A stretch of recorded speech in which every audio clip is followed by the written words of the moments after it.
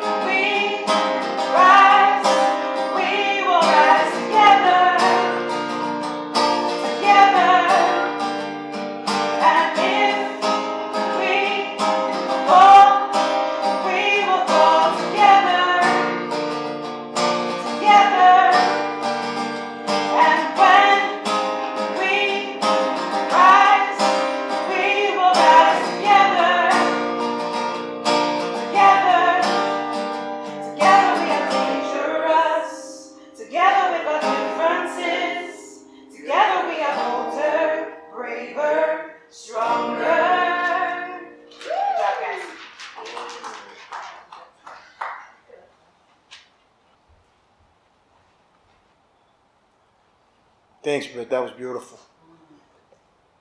How's everybody doing tonight, okay? It's good to see everybody come out tonight to get a portion of God's Word. Let's start off with a smile from everybody. We're all alive today. The Lord is good, right? Amen? He provides for us each and every day.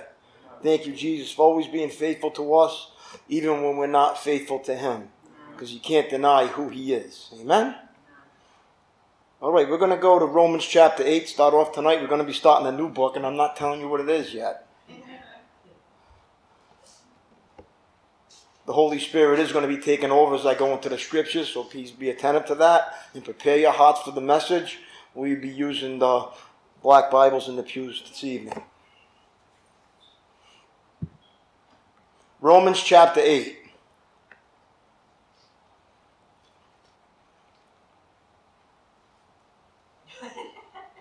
Yeah, we're going to go a little further back here tonight.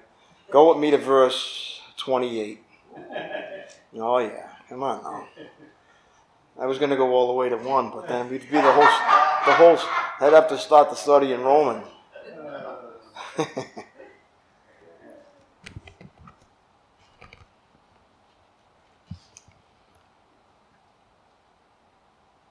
Okay, verse 28. And we know that God causes everything to work together for the good of those who love God and are called according to his purpose for them. So the Bible tells us that God causes all things to work together for good. But there's a condition attached to that. For those that are loved, who love God and are called according to his purpose. How about an amen for that? For God knew his people in advance. Look at verse 29. And he chose them to become like his son. Why did God save us?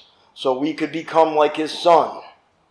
So that his son would be the firstborn among many brothers and sisters. And having chosen them, he called them to come to him. And having called them, he gave them right standing with himself.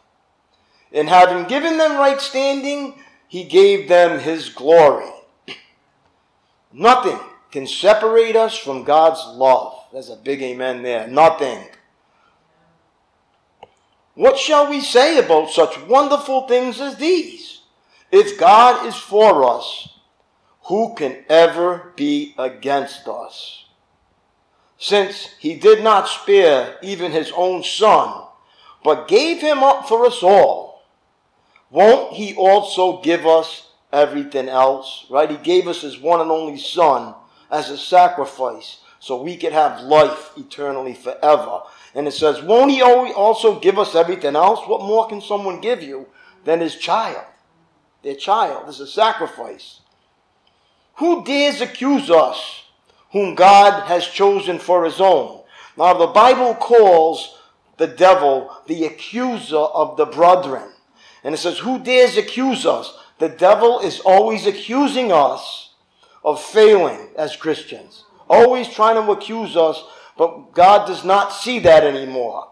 God sees his son in each and every one of us, and we also have to see that in each and every one of us, and we also have to submit to God, resist the devil, and he will flee. Amen? The accuser is always accusing us, always. And it's not only working in our minds, the accuser works in other people to accuse us too. He works through people, places, and things. No, look what it says. No one can accuse us, for God himself has given us right standing with himself. Who then will condemn us? No one. For Christ Jesus died for us and was raised to life for us. And he is sitting in the place of honor at God's right hand, pleading for us. Jesus is always pleading our case. He's our advocate before the Father. Now look at verse 35. This is something we have to really understand as Christians. Can anything ever separate us from Christ's love? The devil tries to use this against us all the time. Does it mean he no longer loves us if we have trouble or calamity? As a matter of fact, when you become a Christian in this world, you are going to have trouble and calamity because we're living in the devil's world. So does that mean he doesn't love us? No, of course he loves us. He gives us the power to overcome that. Or if we're persecuted or hungry or destitute or in danger or threatened with death, as the scriptures say, for your sake, we are killed every day. We are being slaughtered like sheep. No, despite all these things that come into our mind and all these things that happen to us, overwhelming victory is ours. Through Christ who loves us. How about a big amen for that? And I am convinced, and I hope you are too, because the Apostle Paul was convinced when he said this, that nothing can ever separate us from God's love. Are you convinced of that, brothers and sisters? I hope you are. And don't let the devil tell you anything different. Neither death nor life, neither angels nor demons, neither our fears for today nor our worries about tomorrow. All of us have fears and worries. But that can't separate us from his love. Not even the powers of hell can separate us from God's love.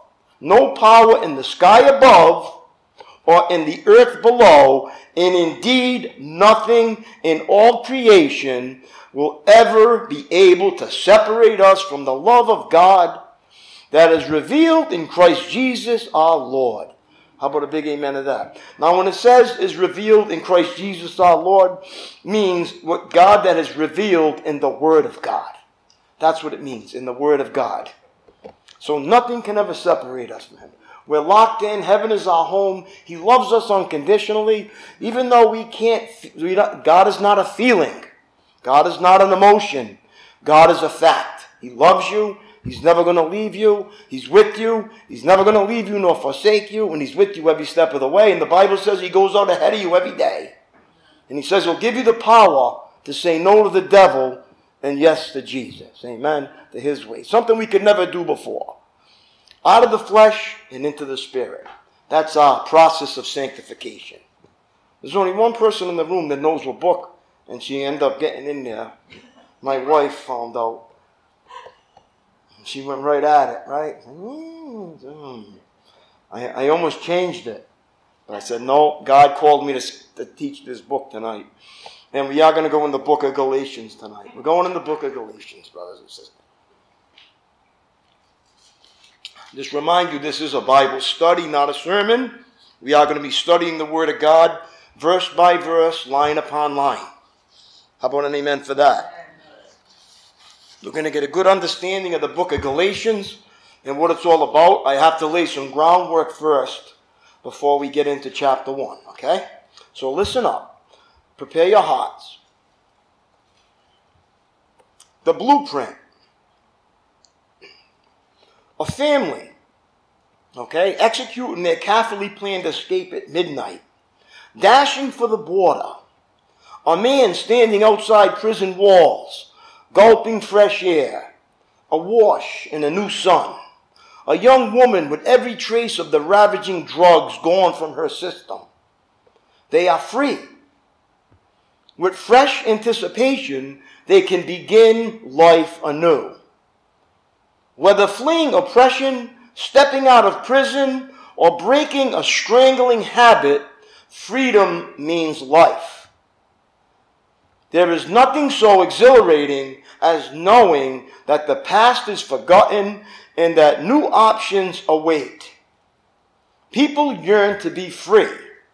The book of Galatians is the charter of Christian freedom. In this profound letter, Paul proclaims the reality of our liberty in Christ, freedom from the law and the power of sin, and freedom to serve our living Lord. Is a person saved by faith alone or by a combination of faith plus works? Paul's letter to the Galatians proclaims that salvation is through faith alone. It also emphasizes freedom in Christ to live by the power of the Holy Spirit, knowing that our relationship with God is not based on our performance, but on the finished work of Jesus Christ. How about a big amen for that? So we are truly free, not to serve our sin nature, but to love and serve our Lord and others. Most of the first converts and early leaders in the church were Jewish Christians who proclaimed Jesus as their Messiah. As Jewish Christians, they struggled with a dual identity, okay? Their Jewishness constrained them to be strict followers of the law. Their newfound faith in Christ invited them to celebrate a holy liberty. They wondered how Gentiles, or non-Jews, could be part of the kingdom of heaven. This controversy tore the early church. Tore the early church. Judaizers, an extremist Jewish faction within the church, taught that Gentile Christians had to submit to Jewish laws and traditions in addition to believing in Christ. As a missionary to the Gentiles, Paul had to confront this issue many, many times. Galatians was written, therefore, to refute the Judaizers and to call believers back to the pure gospel. The good news is for all people, Jews and Gentiles alike. Salvation is by God's grace through faith in Christ Jesus and nothing else. How about an amen for that?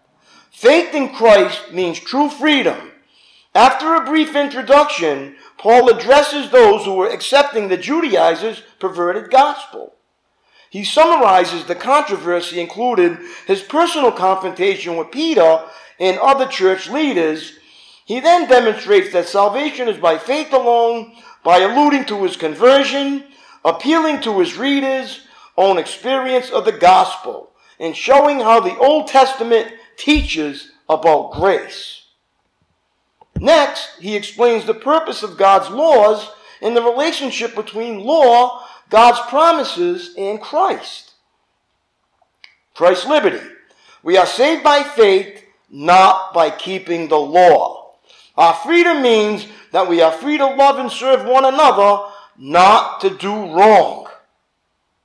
And Christians should carry each other's burdens and be kind to each other. Paul takes the pen into his own hand and shares his final thoughts. As you read Galatians with me, try to understand this first century conflict between grace and law, or faith and deeds, but also be aware of modern parallels. Like Paul, defend the truth of the gospel and reject all those who would add to or twist this truth. You are free in Christ. Step into the light and celebrate. Hey, step into the light, right? Show up on Monday. Step right in it. Vital statistics. To refute the Judaizers who taught that Gentile believers must obey the Jewish law in order to be saved, and to call Christians to faith and freedom in Christ. The author is Paul. Original audience were the churches in southern Galatia, founded on Paul's first missionary journey, including Iconium, Lystra, and Derbe. The date written, it was approximately AD 49, from Antioch prior to the Jerusalem Council, AD 50. The setting. The most pressing controversy in the early church was the relationship of new believers, particularly Gentiles, to the Jewish laws. This was especially a problem for the converts and for the young churches that Paul had founded on his first missionary journey. Paul wrote to correct this problem. Later, at the council in Jerusalem, the conflict was officially resolved by the church leaders. One of the key verses, so Christ has truly set us free. Now make sure that you stay free and don't get tied up again in slavery to the law. The key people in Galatians were Paul, Peter, Barnabas, Titus, Abraham, and false teachers. The key places, Galatia, Jerusalem. Features, this letter is not addressed to any specific body of believers and was probably circulated to several churches in Galatia. Authenticity of the gospel is the blueprint. Superiority of the gospel, freedom of the gospel. In response to attacks from false teachers, Paul wrote to defend his apostleship and the authority of the gospel. The Galatians were beginning to turn from faith to legalism. The struggle between the gospel and legalism is still a relevant issue today. Yes, many today would have us return to trying to earn God's favor through following rituals or obeying a set of rules.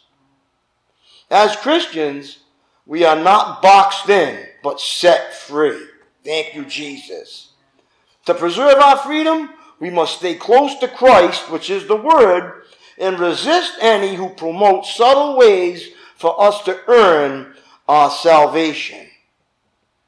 Now, get an amen for that. Okay. Let us start in Galatians chapter 1.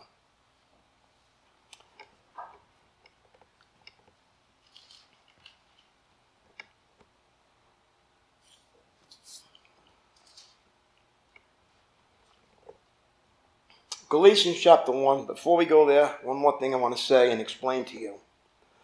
We become Christians through the work of the Holy Spirit. Remember that. He brings new life. Even our faith to believe is a gift from God. The Holy Spirit instructs, guides, leads, and gives us power. He ends our bondage to evil desires, and He creates in us love, joy, peace, and many other wonderful changes. Amen? The importance of that, when the Holy Spirit leads us, He produces His fruit in us. Just as we are saved by faith, not deeds, we also grow by faith. By believing, we can have the Holy Spirit within us, helping us to live for Christ, obey Christ by following the Holy Spirit's leading. How about a big amen for that? And that's just what we're doing in this church. This church is run by the Holy Spirit. Amen? Thank you, Jesus. This is a Spirit-led ministry. Okay, Galatians chapter 1. Is everybody there? Does everybody have their Bibles ready? Here we go. I'm just getting warmed up with you now. There's a lot in this first verse, so I'm going to expand on it right after I read it, okay? Greetings from Paul. This letter is from Paul. Who wrote Galatians? Oh, wow. Very good. An apostle. So we know that Paul wrote Galatians and that Paul is an apostle. I was not appointed by any group of people, listen to this one, or by any human authority, but by Jesus Christ Himself. He was the only one that saw the risen Christ, the Apostle Paul. He's the one that the Lord gave him instructions, not people. And by God the Father, who raised Jesus from the dead. Okay, now let me expand on this a little bit before we go on. This is important. Paul and Barnabas had just completed their first missionary journey. Okay? That tells us in Acts 13, verse 2 to 14. They had visited Iconium, Lystra, and Derbe, cities in the Roman province of Galatia, that's present-day Turkey. Upon returning to Antioch, Paul was accused by some Jewish Christians of diluting Christianity to make it more appealing to the Gentiles. These Jewish Christians disagreed with Paul's statements that Gentiles did not have to follow many of the religious laws that the Jews had obeyed for centuries. Some of Paul's accusers had even followed him to those Galatian cities and had told the Gentile converts that they had to be circumcised and follow all the Jewish laws and customs in order to be saved. According to these people, Gentiles had to first become Jews in order to become Christians. In this response to this threat, Paul wrote this letter to the Galatian churches. In it, he explains that following the Old Testament laws or the Jewish laws will not bring salvation. A person is saved by grace through faith.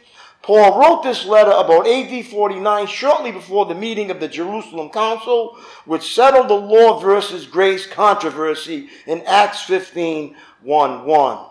Paul explained his apostleship in these words, not to separate himself from the original 12, but to show that his apostleship rested on the same basis as theirs. If the believers in Galatia question Paul's apostleship, then they also should question the apostleship of Peter, John, James, and all the others. And such questioning would be absurd. All the apostles were called by Jesus Christ and God the Father, and they answered to God as their final authority. Okay? Verse 2. All the brothers and sisters here join me in sending this letter to the churches of Galatia. Okay, in Paul's time, Galatia was a Roman province located in the center section of present-day Turkey. Okay, much of the region rests on a large and fertile plateau. Okay, and large numbers of people had moved to the region because of its favorable agriculture. Okay, one of Paul's goals during his missionary journeys was to visit regions with large population centers in order to reach as many people as possible. Paul always looked for where he could get to the most people. Paul was led by the Spirit, not the flesh. Because if he was led by the flesh, he'd never go to jail and be hungry and destitute and all the things that happened to him when he was on his missions. Because the flesh doesn't like any of that stuff. The flesh doesn't want to go to prison. The flesh doesn't want to go hungry. The flesh doesn't want to do anything that makes it uncomfortable.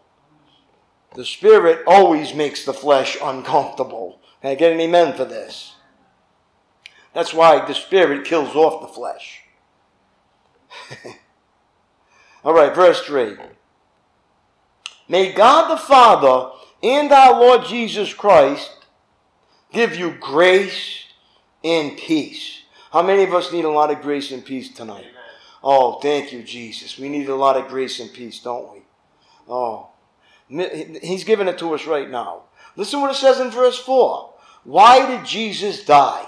It tells us so clear right here. Jesus gave his life for our sins, just as God our Father planned in order. Why did he do it? In order to rescue us from this evil world in which we live. All glory to God forever and ever. Amen. God's plan, listen now, in verse 5, all along was to save us by Jesus' death. We have been rescued from the power of this present evil world. Okay? A world ruled by Satan and full of cruelty, tragedy, temptation, and deception. Being rescued from this evil world doesn't mean that we're taken out of it, but that we are no longer enslaved by it. You were saved to live for God. Does your life reflect your gratitude for being rescued? Have you transferred your loyalty from this world to Christ?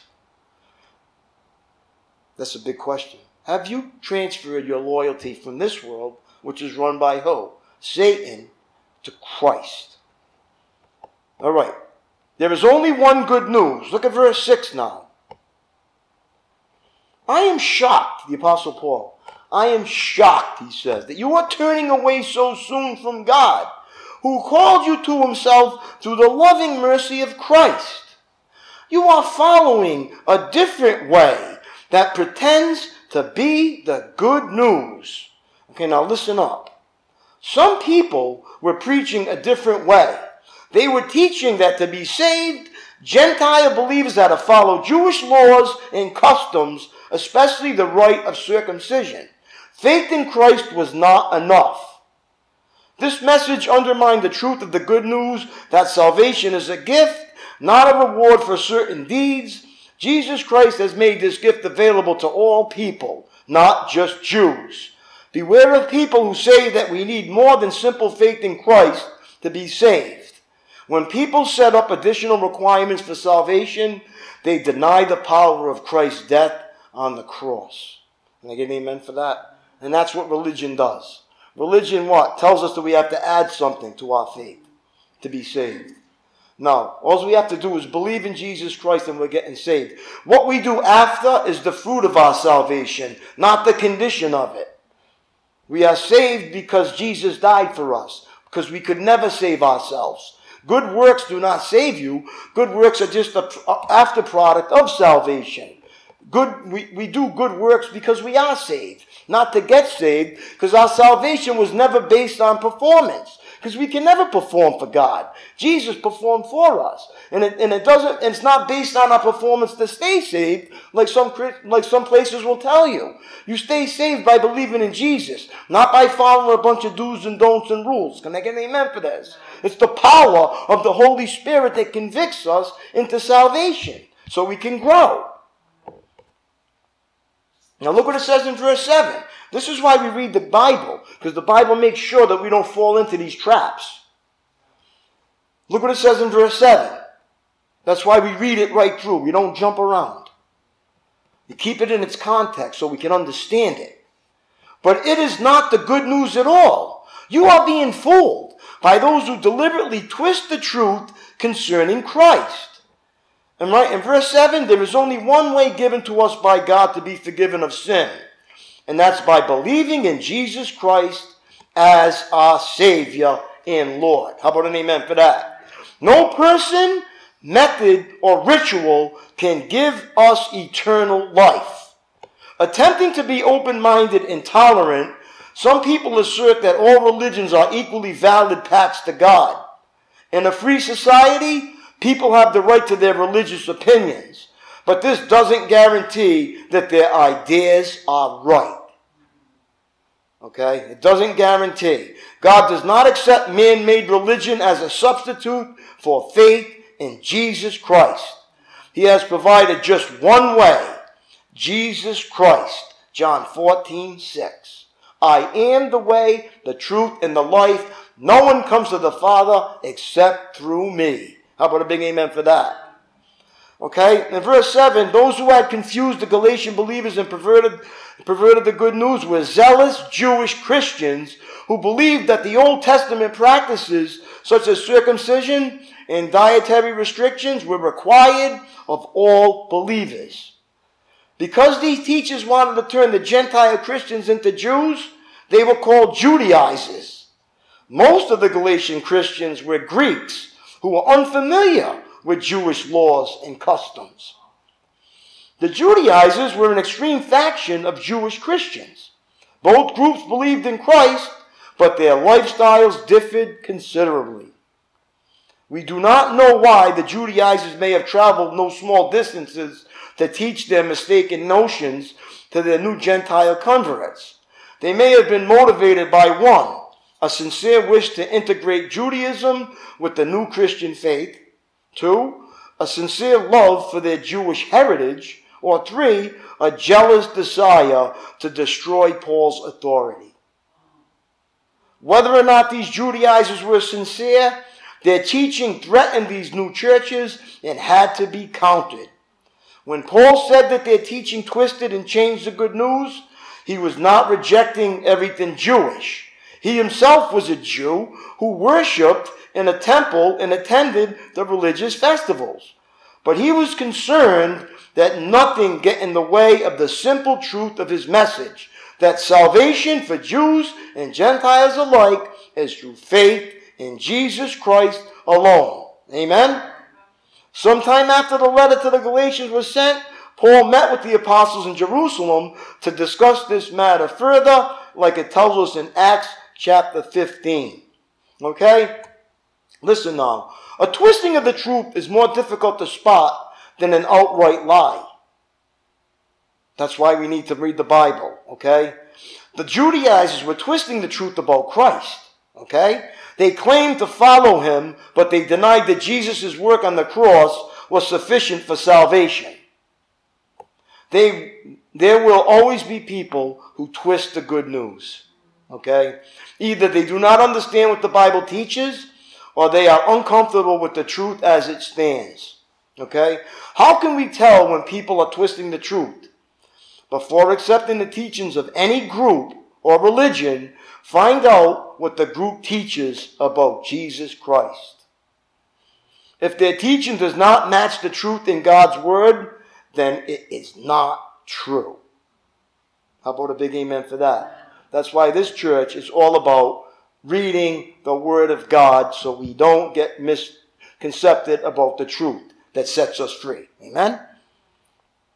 Okay, let's go to verse 8 now. Now look what this is how angry this made Paul. Listen to what it says here.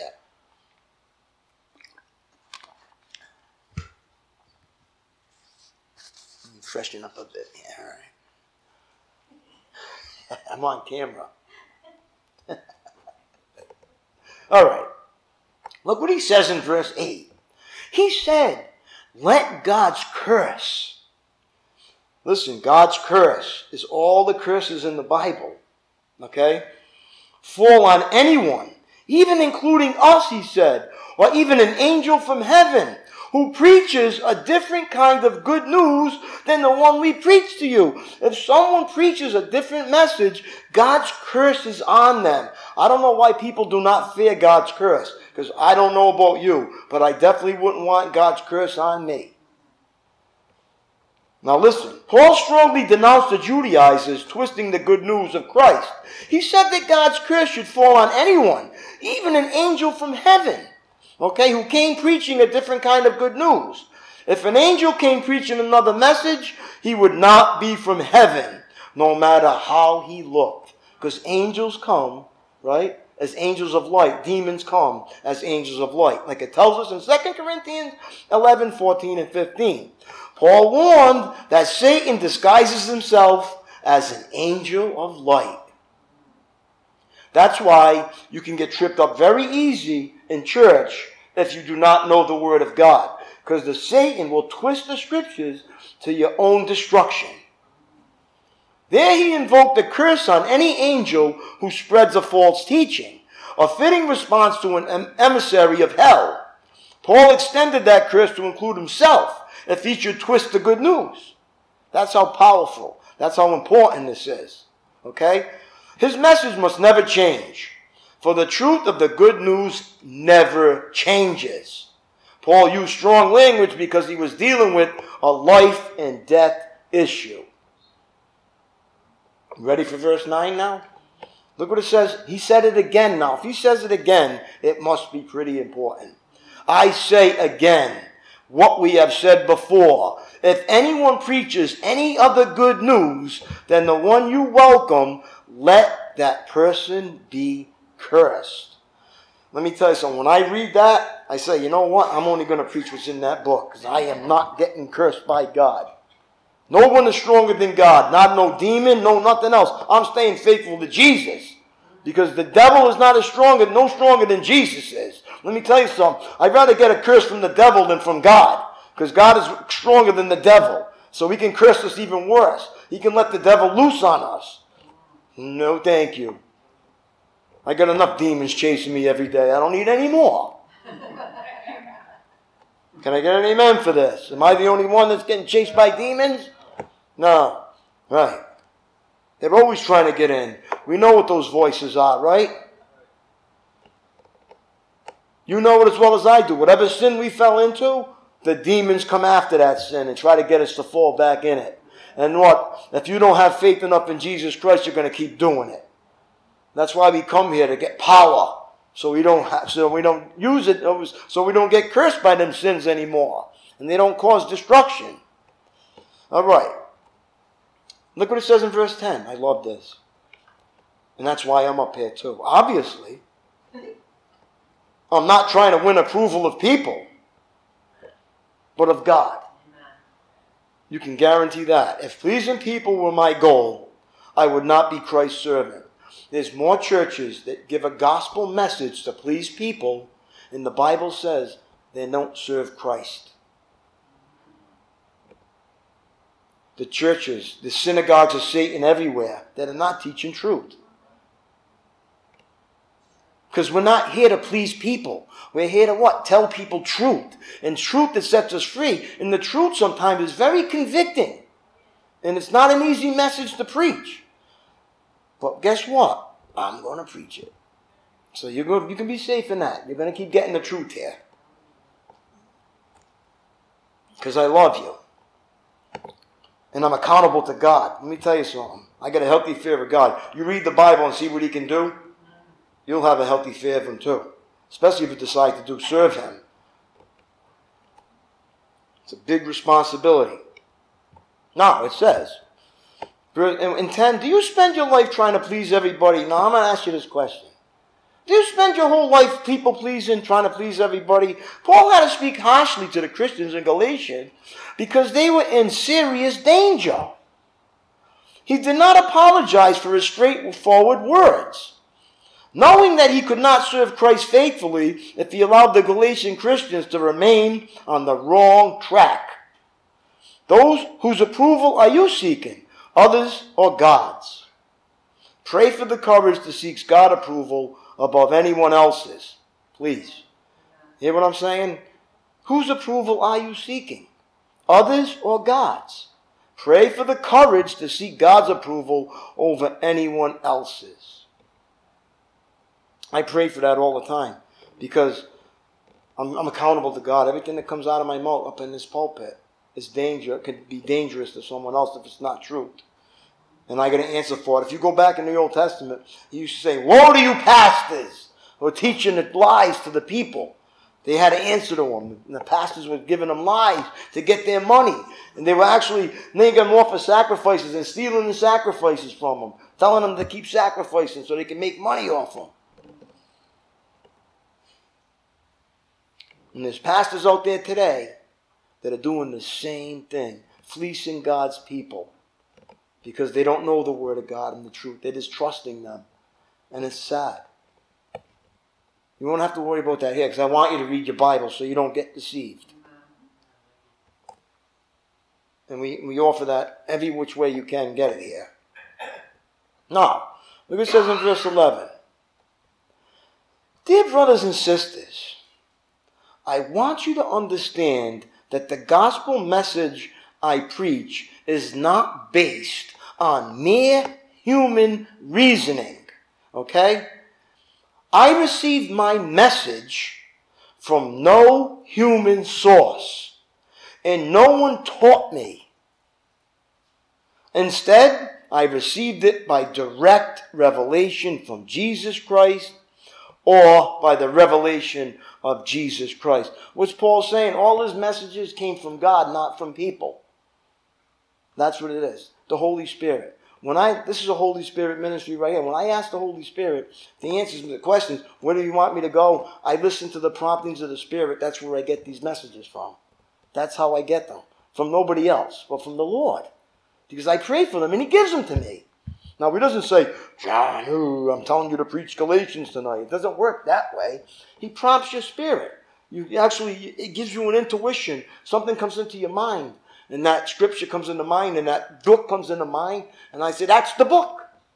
See, you have to understand the voices. There's the voices of God and the voices of the devil always trying to get in our heads. But you have to get stronger in spirit so you can hear the voice of God over the voice of the devil. That's why we have to grow spiritually.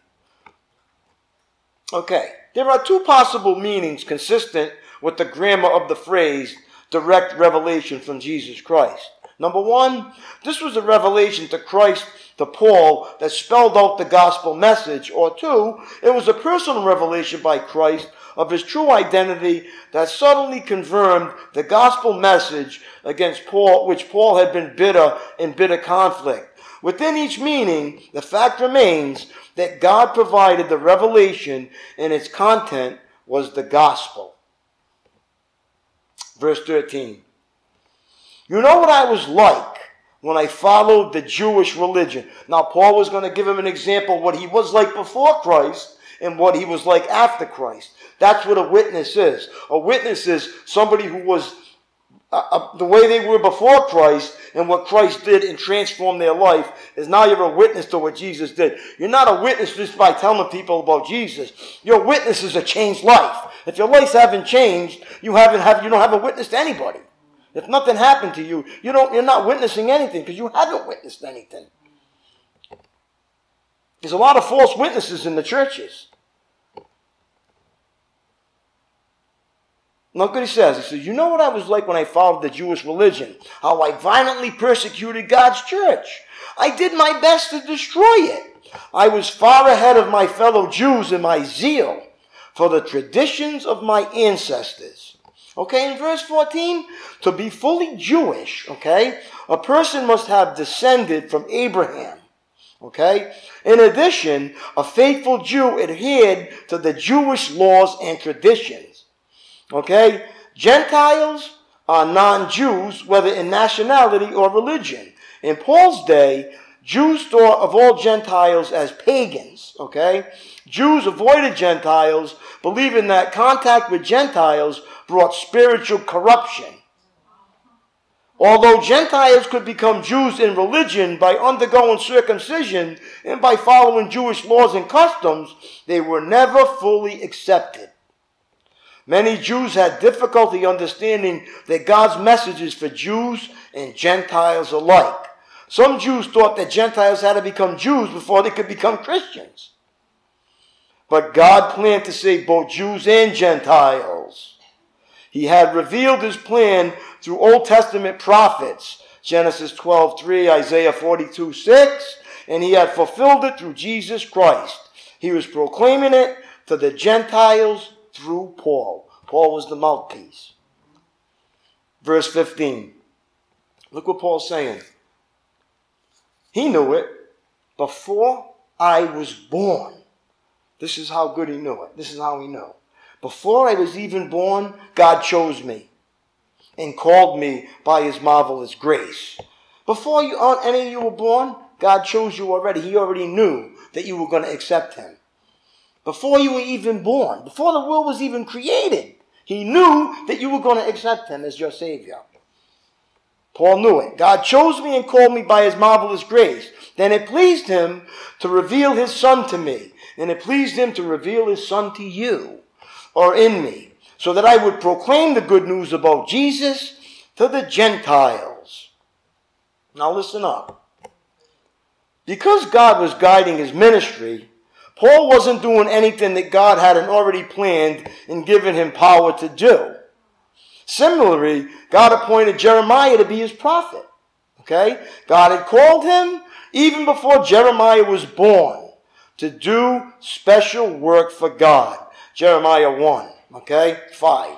God knows you intimately as well, and he chose you to be his even before you were born. Remember the homework I gave you? Psalm 139. How was that such a coincidence, wasn't it? No, it's tied right into this. He wants you to draw close to him and to fulfill the purpose he has for your life. We draw close to God by fellowshipping with each other and by reading the Word of God. And that's how you find your purpose for your life, his purpose for your life. By fellowshipping with other believers, belonging to a body of believers, a church that's teaching the truth. And in time, he will reveal his gift to you and what your position is in Christ and how you can serve him. That's what you do. You got to get anchored, though. You got to anchored and rooted in the Word of God. And you got to be asking, Lord, please show me what my gift is. Use me. You have to ask for that. It's not something that just comes. You say, Lord, I want to know what my gift is. I want to serve you. Use me. If you're not asking for that, you're not going to get it. You have to ask for it. A lot of people say, I don't know what my gift is. Well, are you asking God what it is? Lord, show me what my gift is. I'm going to follow you till you show me. That's what you have to do. Keep following Jesus, and he will show you what your gift is.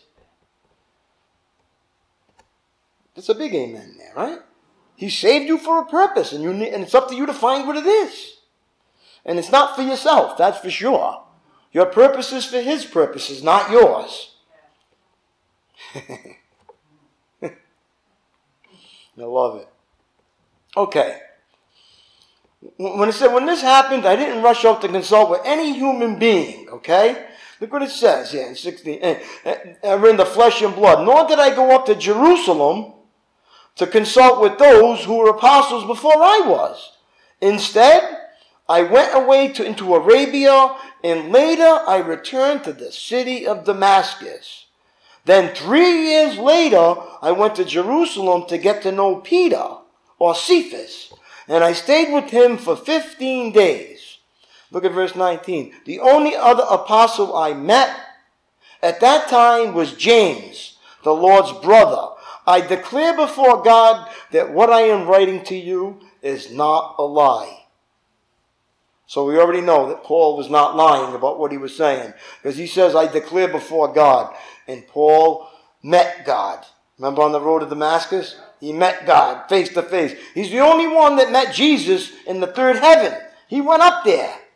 He's the only apostle that did. So that's why, listen, when God calls you to do something, he gives you a lot of revelation, because you're going to have to handle a lot of persecution and problems.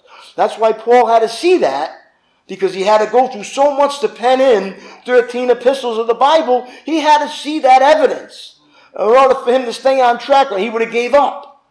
Getting persecuted, thrown in jail, shipwrecked, no food, no nothing, no clothes, no anything, to keep proclaiming the truth, because he knew what he saw and he knew what God wanted him to do. And he couldn't deny it because he saw it with his own eyes. And when you decide to serve God, he will reveal things to you that he doesn't reveal to everybody else. Because you're going to go on a mission that is not easy.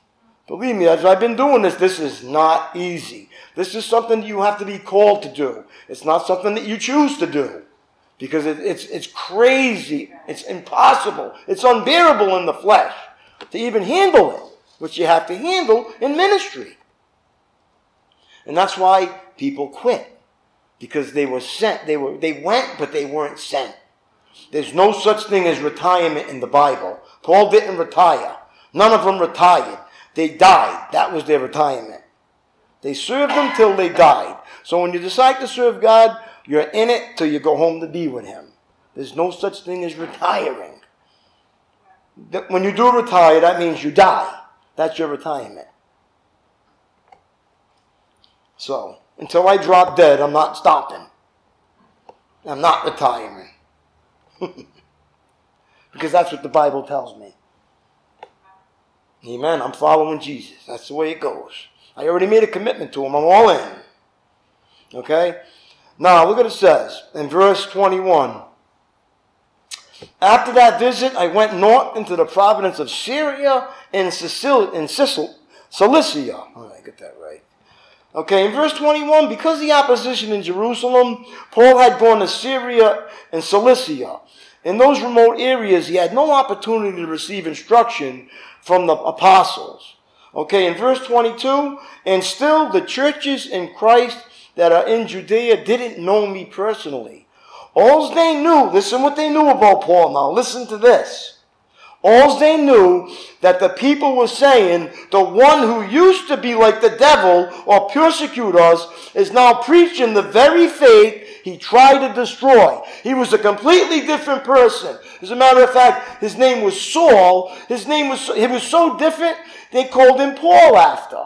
That's how the conversion is. Let me ask you this. Are you any different than you were before you came? That's how you know if you're saved. You know if you're saved, you're not the same person anymore. God changes you completely. You're no longer like you used to be. Now you just like to follow him, become hell or high water. That's how the people remembered Paul. The guy that used to be killing us is now preaching about us. It's about Jesus now. That's how you know. Is your life changed by what you've received? That's what salvation is, a changed life. Amen for this? That's how you know if you really do have salvation. All right, we're going to have to stop there. It's 8 o'clock. Thank you for letting me share that. We will pick up in verse 23 when we get back together again. We are going to stand, we're going to close, and we are going to watch a video. David, you want to come up and close us tonight? We bow our heads. Lord Almighty, thank you for the privilege to come before your throne tonight, to hear a portion of your word, Lord. Thank you for the bountiful wisdom that your word gives us all, Lord. I pray that you plant the seed within our hearts and allow for that seed to grow, germinate, the seed of faith, just so we can constantly stay rooted in your word, understand what you mean throughout the Bible. Thank you for the inspired message tonight, Lord. I pray for its wisdom to be granted inside of all of us, Lord, so we can walk with the fact that we know that nothing can separate us from you, Lord, and that you are God, that Jesus died for us, and nothing else needs to be added to or taken away from the gospel, Lord. Yes. That is the truth, and you've given us this truth, and we're just so honored and grateful for such a privilege, Lord. And I pray these things in the name of Jesus Christ. Amen.